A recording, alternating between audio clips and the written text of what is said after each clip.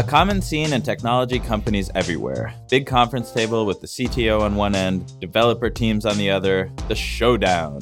We have an idea, will it get funded? More companies are feeling the pressure to go faster and stay ahead of the competition. Projects that have long timelines or no immediate impact are hard to justify. DataStax is sponsoring a contest with real projects, real money, and real CTOs. If you have a Kubernetes project that needs a database, the winner will get funded with a free year of DataStax Astra. Follow the link in the podcast description to submit your project. It's time to impress the CTO and get your project funded.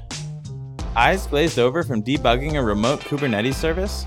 Instead, run your service locally in your favorite debugger and instantly find the problem. Ambassador Telepresence is the easiest way to debug microservices on Kubernetes. Spend more time fixing problems instead of reproducing them. Ambassador Telepresence is free to use for teams with unlimited developers. Get started today at getambassador.io/devdiscuss. Educative.io is a hands-on learning platform for software developers. Learn anything from Rust to system design without the hassle of setup or videos. Text-based courses let you easily skim back and forth like a book, while cloud-based developer environments let you get your hands dirty without fiddling with an IDE. Take your skills to the next level. Visit educative.io/devdiscuss today to get a free preview and 10% off an annual subscription. Get ready to level up at New Relic's virtual event, FutureStack 2021, held May 25th through the 27th. Join your fellow data nerds from around the world to learn, inspire, and rack up experience in 50 interactive sessions, 12 hands-on labs, and a 24-hour hackathon. FutureStack is your cheat code for observability. Engineers from across the industry will lead you through topics like Kubernetes, DevOps strategies, and observability. Then join us to relax with some Minecraft on Nerd Island. Registration is free at futurestack.com. Game on. I really like to see technology solve problems, and in a way that is not disruptive in a bad way, and a way that, violates people's rights and harms people.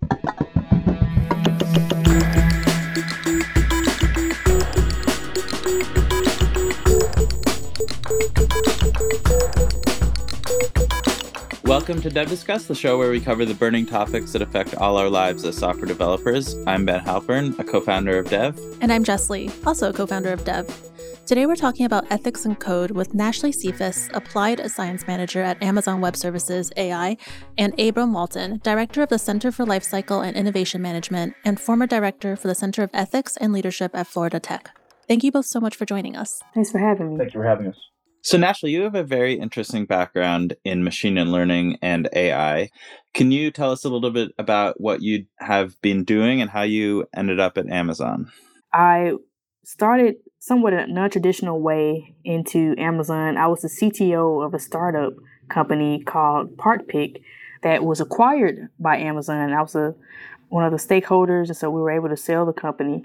PartPick basically did visual search for replacement parts. So we would train artificial intelligence and computer vision models to recognize and measure parts by taking a picture of it or taking a video. And so I was presenting about that in Boston in May of 2016, and Amazon was in the audience, and one thing led to another and it happened. So it was kind of just nothing we were really expecting. It just kind of all just happened. And before that, I did my undergrad in computer engineering at Mississippi State University, and I did my PhD in computer engineering at Georgia Tech. So how has your role evolved since you've been at AWS? What exactly does an applied science manager do? So I've done the whole gamut. I've managed people, engineers, I've managed scientists, I've managed data analysts, because of course in machine learning and artificial intelligence, there's a lot of data involved in cleaning of the data, sanitizing the data, labeling, annotating. I've been there a little over 3.5 years now. And so first 2.5 years, I worked on the visual search team. So if you've ever used the Amazon shopping app, you can open it and click on the camera button, and it'll help you search for whatever you take a picture of. And so we worked on that. And then I switched to the AWS, which is Amazon Web Services AI team, a little over 1.5 years ago, where I focus on fairness and biases in AI technology. And it's been pretty interesting. I'm actually not managing people now. I do have a summer intern, but I'm more so an individual contributor at this point. Did you trigger the move into fairness and bias in AI, or was that asked of you based on your prior work? Well, it started with a conversation that I was having with a speaker at a conference. It was an internal conference on computer vision. And I remember sitting down and talking with this individual, and we just started talking about the current state of things, especially face recognition technology, face analysis, and search results, and speech analysis, and how some of these things could be affected, by various types of biases that get introduced. And so one thing led to another, and they were offering me a job. And so that's kind of how it happened. Was, again, another situation where I wasn't planning on switching teams. It's kind of good to know, just being me, people can see some potential, and they, are interested in helping me further, my skills. And so I really appreciate that. Abram, can you tell us about? So, interesting center. I think Nashley asked about Harris before we started the call. Mm-hmm. And companies like Harris, and now it's L3 Harris, big tech firms, they were the leaders of coming to folks like myself and other industry experts and saying, we really want to discuss and push ethical considerations and mindsets and frameworks down into the collegiate level, but also, why don't we start even earlier and go into the high school level? And so there was sort of a flavor of things we did over the years. We had, I guess, your smaller events like luncheons, guest speakers, and I'll give you a couple ideas of what we covered there, up to half-day, full-day conferences. And again, largely this is either high schooler focused or collegiate student focused, all the way from undergraduate through grad, and then inclusion of faculty as well as industry. So we usually had really good attendance, several hundred people in attendance at every event. And then we ended up doing once a year, we did what's called a high school ethics competition. So we actually threw well over $100,000 in scholarships and awards to the high school teams to give them some really difficult scenarios, and usually involving some hot topic. So it could be tech, it could be something international, or something that was recently in the news. And we'd give them, within one day, they'd read the case, they'd analyze the case, they'd make their recommendations, and then they would present to a board of experts. And this board of experts usually included maybe chief legal counsel. In this case, like for Harris was a major contributor. They were always there as a judge. So that's sort of the I guess the breadth of what we did. I can get into technical, more specific things if you have questions. So it seems like ethics is something that is really becoming more at the forefront of discussions within the tech industry. I want to hear both of your takes on our current state of ethics within tech. Sure. That is a big topic. And so I will start with, of course, my lane, which is artificial intelligence, machine learning. As a producer and a developer of this technology, as well as a consumer, I see many different angles. I see the concerns that people have about their rights and their privacy being violated with certain technologies. For example, face recognition, face analysis, several software products, even data breaches, and Facebook, for example, what are they doing with your data? And then, of course, I'm also a technologist who I really like to see technology solve problems, and in a way that is not disruptive in a bad way, and a way that, violates people's rights and harms people. And so it often becomes a thin line. And some people would say, okay, don't sell the technology. Let's not partake in the technology. Let's regulate it better.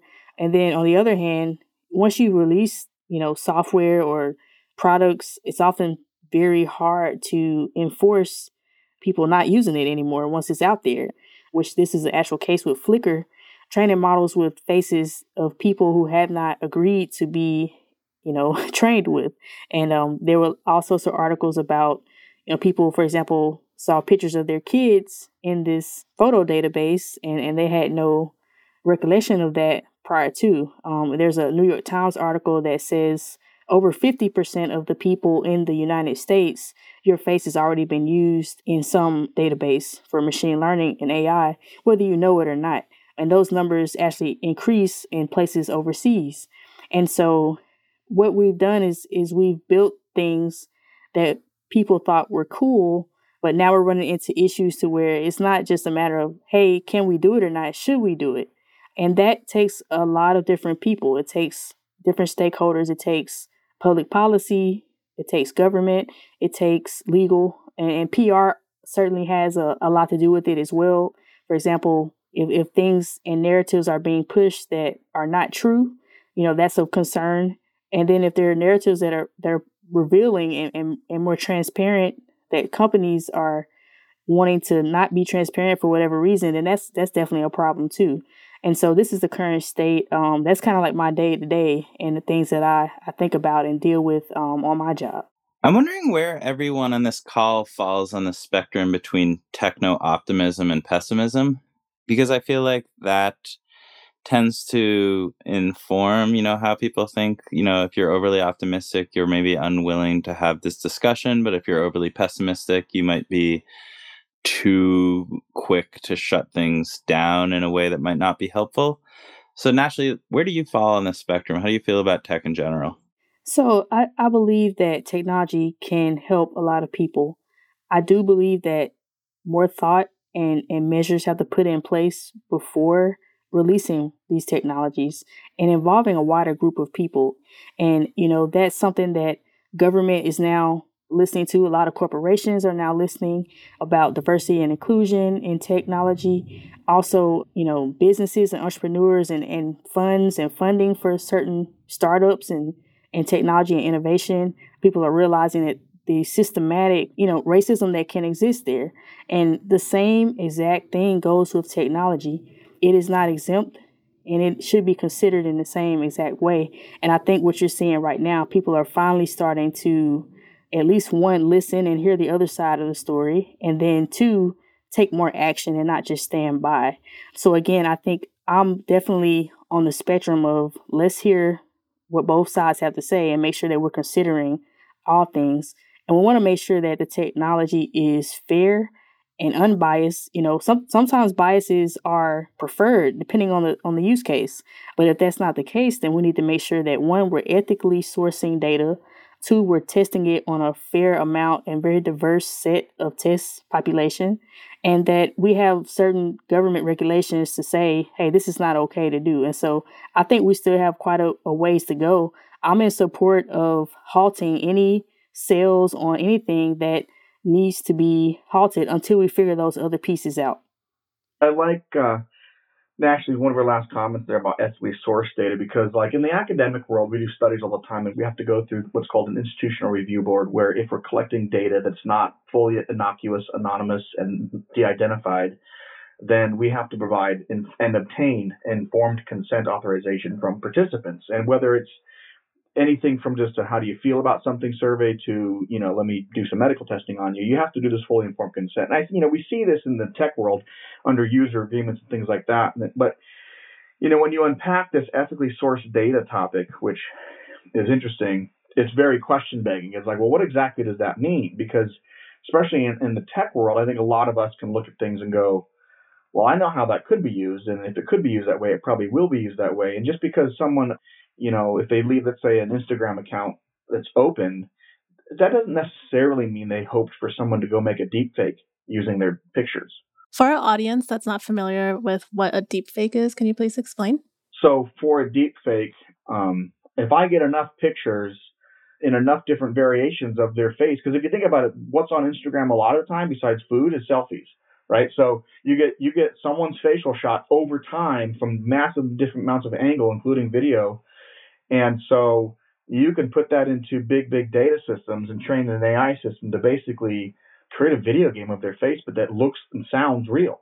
And a deep fake just means it's so fake it's deep. I mean, like it's deep all the way down through the essence of someone's, the way they say certain words, their various facial expressions, if they happen to have a twitch or a slur, or if they have an accent. I mean, it carries all that with it. So it's deep. So, ethically sourced data, I think, is critical. I tend to lean towards the more optimistic side. However, I know that there are people who will make the assumption that if you let yourself, your personal data or whatnot be openly shared, it's almost like they go, well, then they should have known better. They shouldn't have shared it publicly. This is what sort of vacillates me, is to go, I think that it's incumbent, therefore, the responsibility on the tech side to go, the lay public really doesn't understand what they're sharing, let alone the downstream consequences, how it could later be likely used, let alone what could happen with a picture I shared 10 years ago and maybe a deep fake later. I mean, because the idea of even deep fakes didn't exist in the level we're seeing them now. So that's what I think builds this sort of vacillation. And I think what's more important, I would think I'd be leery of someone who sort of has a hard and fast, here's my belief on the thing. If you're going to release something, you should accept fully the consequences. Well, because what's possible with tech does change over time, and therefore the consequence potential, I think, changes over time. And so I think we need to be consistently aware of and reflective on, and then also communicative of towards the users. One use case of deepfakes that's it's somewhat controversial as well, but it seemed in general seemed as a more positive case is all this data that we're needing to diversify our face recognition training and testing data sets.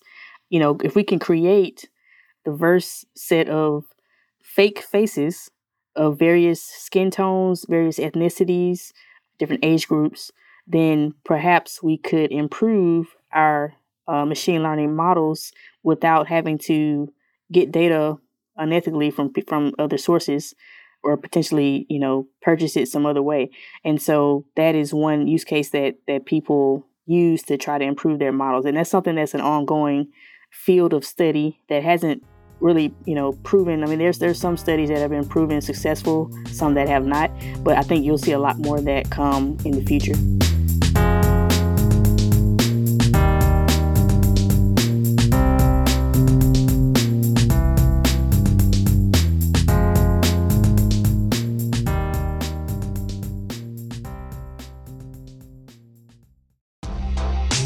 Sick of your laptop overheating every time you try to run your Kubernetes application locally?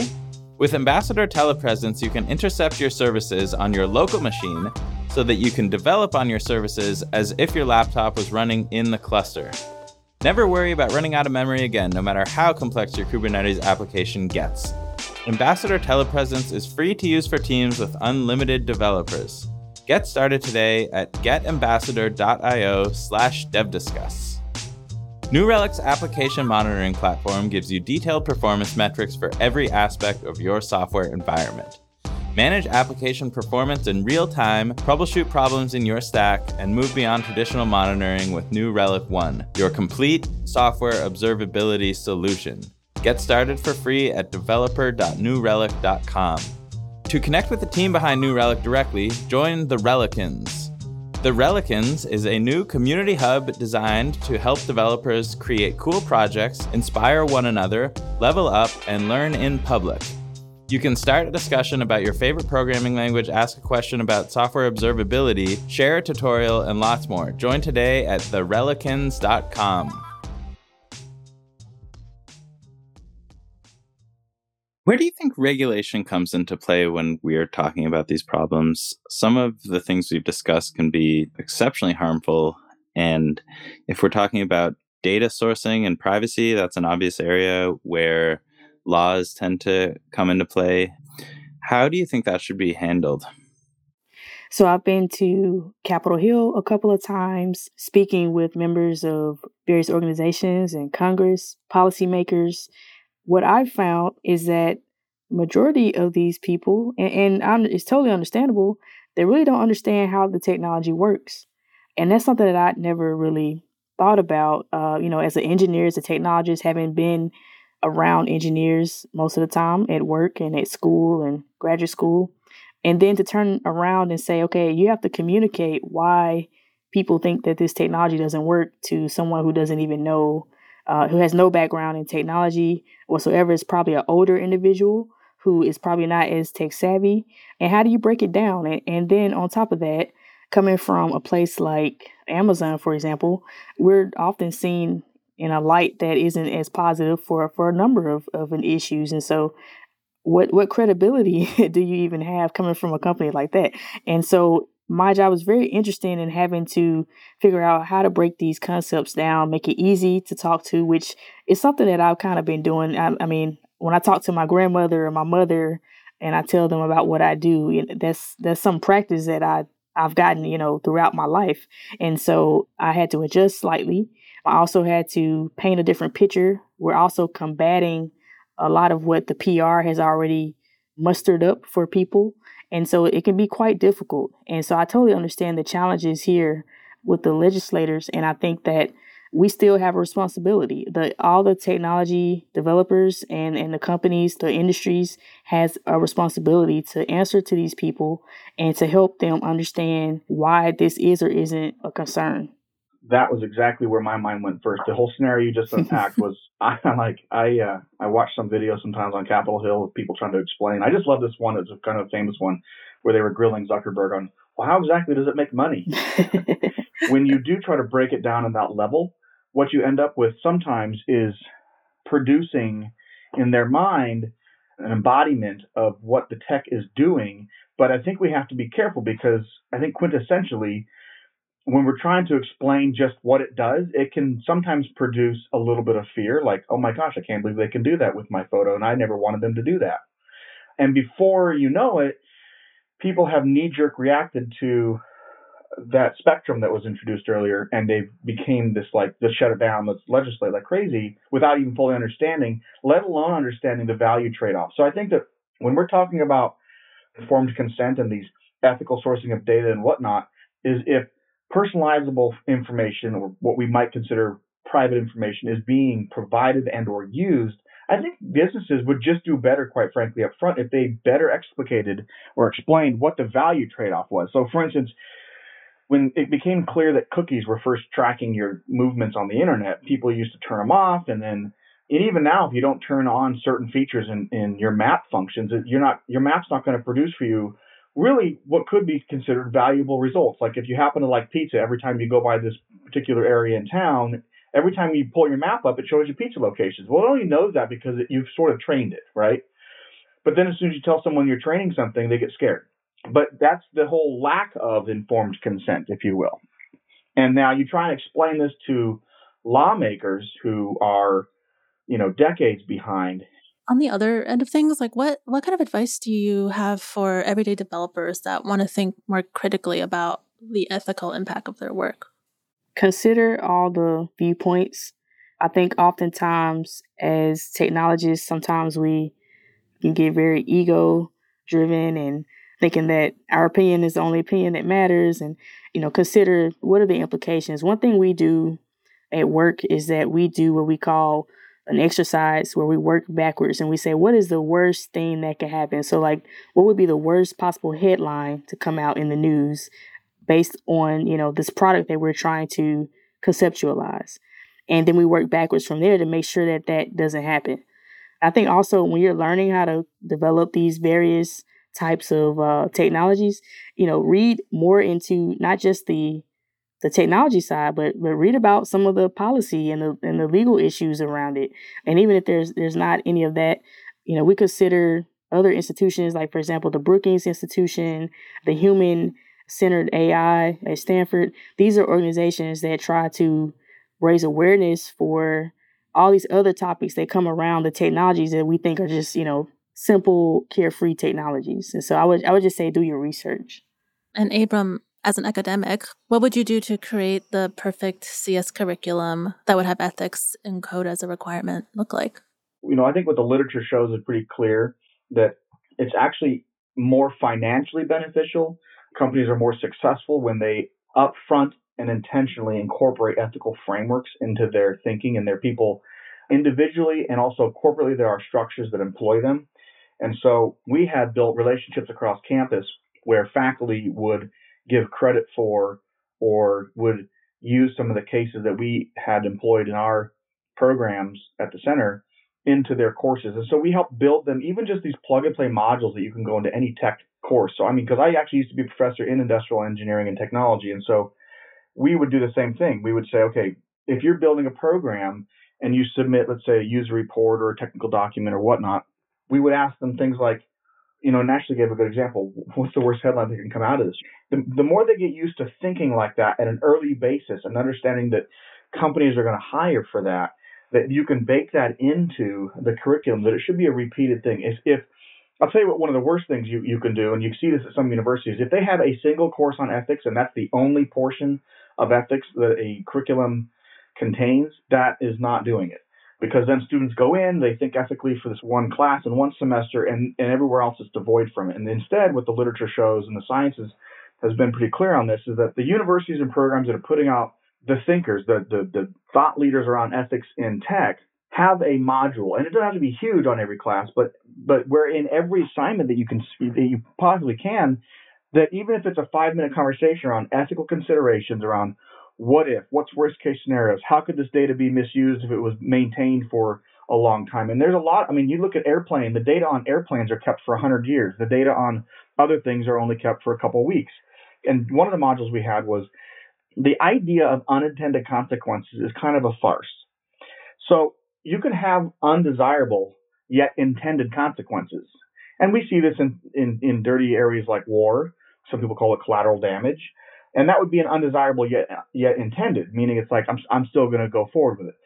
But what happens is that programmers use the phrase unintended consequence as a lazy way to say, I didn't have the skill set, desire, time, or take the effort to forwardly think about the foreseeable consequences, and therefore I call them unintended. But the reality is, if I had just taken the time, I could have foreseen them, and then they might have been undesirable, but still intended. A lot of the times that we see what people call unintended consequences are just because they were too lazy to think down the road. Because if they had noticed what those consequences would have been, they might not have proceeded otherwise. And if we can bake that into computer science curriculum on the variety of projects, and I'll tell you one that we've done, and I think every university that's worth their credentials, is they have a senior design program. And our students go through that. Senior design, usually it's a year-long project. You're programming something, you're building some app, whatever it may be. And that the judging, the output requirements, and the winning teams have to have considered, discussed, and presented on what are the ethical ramifications. And again, in the room, on the panel, are sitting judges saying, did you think about how this data could be used in 10 years? So I think there's a couple keys there. It can't just be one class. It has to be embedded throughout and promoted by faculty who have enough industry experience to give legitimate reasons why things can go wrong. My recollection about the way ethics was taught to me in the CS that I did take was that it really varied professor to professor how much they thought ethics was a thing. Some people kind of were dismissive, and some people it was more ingrained depending on their particular perspectives. But no matter what, it always seemed a little abstract. It rarely was speaking to truly affected people. It was always a lot, pretty high level, pretty academic. And I think we could stand to make it a little bit more personal and human. I think things are definitely going that way in the mainstream. I wonder if academia is making things a little bit more concrete in that way. Well, that's a good point. When you mentioned that it's pretty academic, there's a reason for that.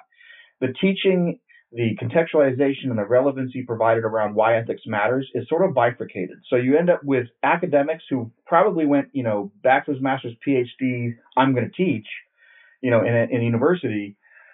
How many products and systems did they ever really fully put out that went to market that blew up in their face, or to which they attached the reputation and later down the road had to respond to a board on unintended consequences? But what we found then is that typically the better educators on the topic are people who have industry experience, which is why what we're seeing is a growing number of firms like Harris, or now L3 Harris, coming in and sponsoring these sort of things where they want to be integrated because they've got money behind scholarships, they've got money behind award programs for senior design. They're offering, jobs to a lot of people, and part of the interview process is, hey, have you ever participated in, or how many did you participate in of the ethical seminars or competitions or things like that? So you have it being taught from a more pragmatic standpoint. They're coming in and they're helping build these modules. Again, they're plug and play. We're not talking massive numbers of hours because I know tech programs are very lengthy, 140 hours for a bachelor's degree type thing. We're talking 5 minutes, minor things on every assignment, but also these sort of extracurricular things, because otherwise you end up with what you mentioned, an academically abstract, esoteric sort of an approach, which then students can't go apply. Yeah, you consider, those who, for example, are probably listening to this podcast may not even necessarily have, formal educational background. Maybe they're boot campers or self-taught learners. We run across a lot of those. And, you think about, how are they applying these ethics and considering, privacy issues. And it is definitely something that, and maybe there are programs out there that I'm just not aware of, but I think it's definitely a blind spot in our tech community that needs to be addressed. Yeah, I mean, as this bootcamp grad that you're describing, we didn't talk about ethics at once in my program. Well, again, a fantastic point between the two of you. And the key is, just like corporate culture either happens intentionally by the founding group or accidentally by all the people that are a part of it that ultimately build the company. Well, what we have to realize is that everybody, whether from their background, their socioeconomic status, their religious affiliation, if any, their previous work experience, their educational construct, and so forth, they're all going to carry with them into a workplace a unique ethical framework. For instance, are you utilitarianism? Are you about fairness? And even if you say you're about fairness, are you about equality of opportunity or equality of outcome? Right? So if a company doesn't intentionally sort of craft and communicate their ethical framework that they want their people to espouse to and adhere to and promote, then they kind of leave it to an accidental development. Ashley, is that something you deal with a lot at AWS? Just managing these different individual ethical frameworks? Yeah, no, I think, like you said, it happens everywhere. You can't really get around that. I mean, that's the beauty of having a diverse team too, all these different backgrounds and perspectives coming together. And I'll always say this, some things are good grassroots movements, but some things have to be top down mandated. I think ethics is one of them. Ethics, diversity, and inclusion. Those are things that everyone across the company has to be in sync on, no matter what your background or history is. How much responsibility do you feel like individual developers have to inform the greater populace about any ethical concerns within their product? I mean, I think in general, the bigger the corporation, the more revenue you're generating, the more responsibility you have to correct things that may not even be associated with you. Right now, you're seeing a lot of people and industries involved with Black Lives Matter and openly speaking out against racism. I mean, I personally believe it ties into revenue and it helps things overall. Of course, that's what I believe in. That's what I'm passionate about. But not everyone believes that. And so, in essence, they're taking responsibility on things that don't necessarily affect them directly. And I think, again, the bigger the voice you have, the bigger the platform, it's important to speak up and stand up against these things. And so I've noticed that I have a lot more influence than I thought. And I think in general, coming through undergrad, grad school, startup life, and now, at a big corporation, I haven't had the most pleasant experience every time, oftentimes being the only one, only female, maybe only person of color. And so I think it's important to get a good support system and also know how influential you are. So recently, I've been, crafting letters and emails to certain org leaders, and not just at my company, but at other places too. And I've had some really positive responses back. And even before, for example, COVID and before the protests and everything. And so it is definitely our responsibility as technologists, it's our responsibility as large corporations and industries to just help things in general. We can do a lot better.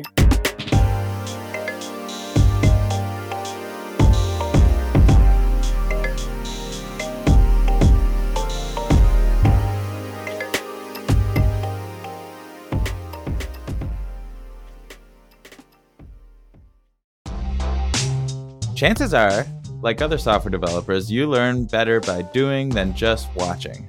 Unfortunately, most online learning platforms still have you passively sit through videos instead of actually getting your hands dirty. Educative.io is different. Their courses are interactive and hands-on with live coding environments inside your browser so you can practice as you go. They're also text-based, meaning you can skim back and forth like a book to the parts you're interested in. Step up your learning in 2021. Visit educative.io/devdiscuss today to get a free preview and 10% off of an annual subscription. A common scene in technology companies everywhere. Big conference table with the CTO on one end, developer teams on the other, the showdown. We have an idea, will it get funded? More companies are feeling the pressure to go faster and stay ahead of the competition. Projects that have long timelines or no immediate impact are hard to justify. DataStax is sponsoring a contest with real projects, real money, and real CTOs. If you have a Kubernetes project that needs a database, the winner will get funded with a free year of DataStax Astra. Follow the link in the podcast description to submit your project. It's time to impress the CTO and get your project funded.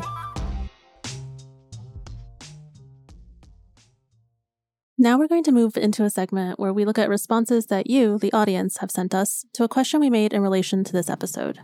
The question we asked you all was, where do you think ethics in tech is falling short? Ryan responded, I think it is falling short on fact-checking misinformation and disinformation. Facebook has recently taken a stance to not show an alert on content that could be misleading. It may not change everyone's opinion, but it would be a step in the right direction to have public figures be fact-checked. The anti-vaccination movement may not be a thing if fact-checking had been in place when it gained traction. So I think misinformation and disinformation is a tech problem in that these are things that can scale up on platforms like a Facebook. It just didn't exist that you could infiltrate, an entire populace with disinformation in the same way. But this is also very mainstream in that I think the average citizen understands this problem perhaps a little bit better than they understand issues of informed consent around data sources and things like that. So where do you think mainstream issues fall in terms of the conversation about ethics versus some of the issues that are only discussed among, more technically informed individuals? It's interesting how even in the question you called it a technical issue or a tech issue. And I think you could conjecture that that's really a societal issue that happens to be, and you could argue it's either exacerbated or enabled, or it becomes more obvious that it occurs because not only do we see it becoming exacerbated, but we're more aware of it because of a feedback loop is created whereby we can actually collect data on and see what's going on. But if you think about it, the fact that people chose to live in their own echo chambers is not new to society. Before platforms like Facebook and other social media things, it was not a new thing that people made their own personal choice by what medium they're going to consume their quote unquote news or information. Maybe I got the word from Brother Johnny down the street. I mean, see what I'm saying? So I could have created my own echo chamber before social media platforms. It's just that the sheer vast number of people who do it and where and how they do that, it wasn't as transparent. We didn't have data on it to show that people had their own echo chambers. And so now the fact that Facebooks and others, and I'm not just trying to pick on Facebook, but that these are enabling platforms to allow for that, provide or almost necessitate this conversation to say, hey, since we're now one of the mediums through which these echo chambers continue to be created, what do we do about it? And do we have a moral obligation to it? Do we have a virtuous obligation to it? Or is it purely utilitarianism? So that kind of goes back to your framework, your own mental model and ethical framework. And some people will say we absolutely have an obligation to it. Well, if you have an obligation now, did you have the obligation before to go correct other people's echo chambers? Well, we did at some degree. I mean, when those echo chambers resulted in, racist organizations, then we as a society confronted that. But there is this threshold at which you say, you know what, you're allowed to be an ostrich and stick your head in the ground and really collect bad news, only up to the point that it doesn't have a negative effect on me, maybe. As our society has become more and more integrated, what constitutes a negative effect on me, because feedback loops are shortened, means that if you choose to stick your head in the ground and have your own proprietary echo chamber, and then you affect society because let's just say you pick up bad driving habits like texting and driving, or let's say it's even worse than that and you're destroying property or whatever. The issue becomes how long or short is that feedback loop? And I think that helps us, whether consciously or not, determine the degree to which we believe we should intervene in people's decision of where to obtain news and what news they internally filter as appropriate or not. Let's move on to our next writer, Almanon. wrote in, video game companies using loot boxes. It's basically unregulated gambling. I'm not against the idea of gambling in general, but it needs regulation to avoid companies taking advantage of people with addictive personalities. Again, I think that people developing technology have to be aware of policy and government and regulations and how this technology impacts people downstream. And I said it earlier, think about what is the worst that can happen with your technology before you build it. And then also consider all of the people, many of the people in public policy and in government are not technical, and they don't really understand the technology.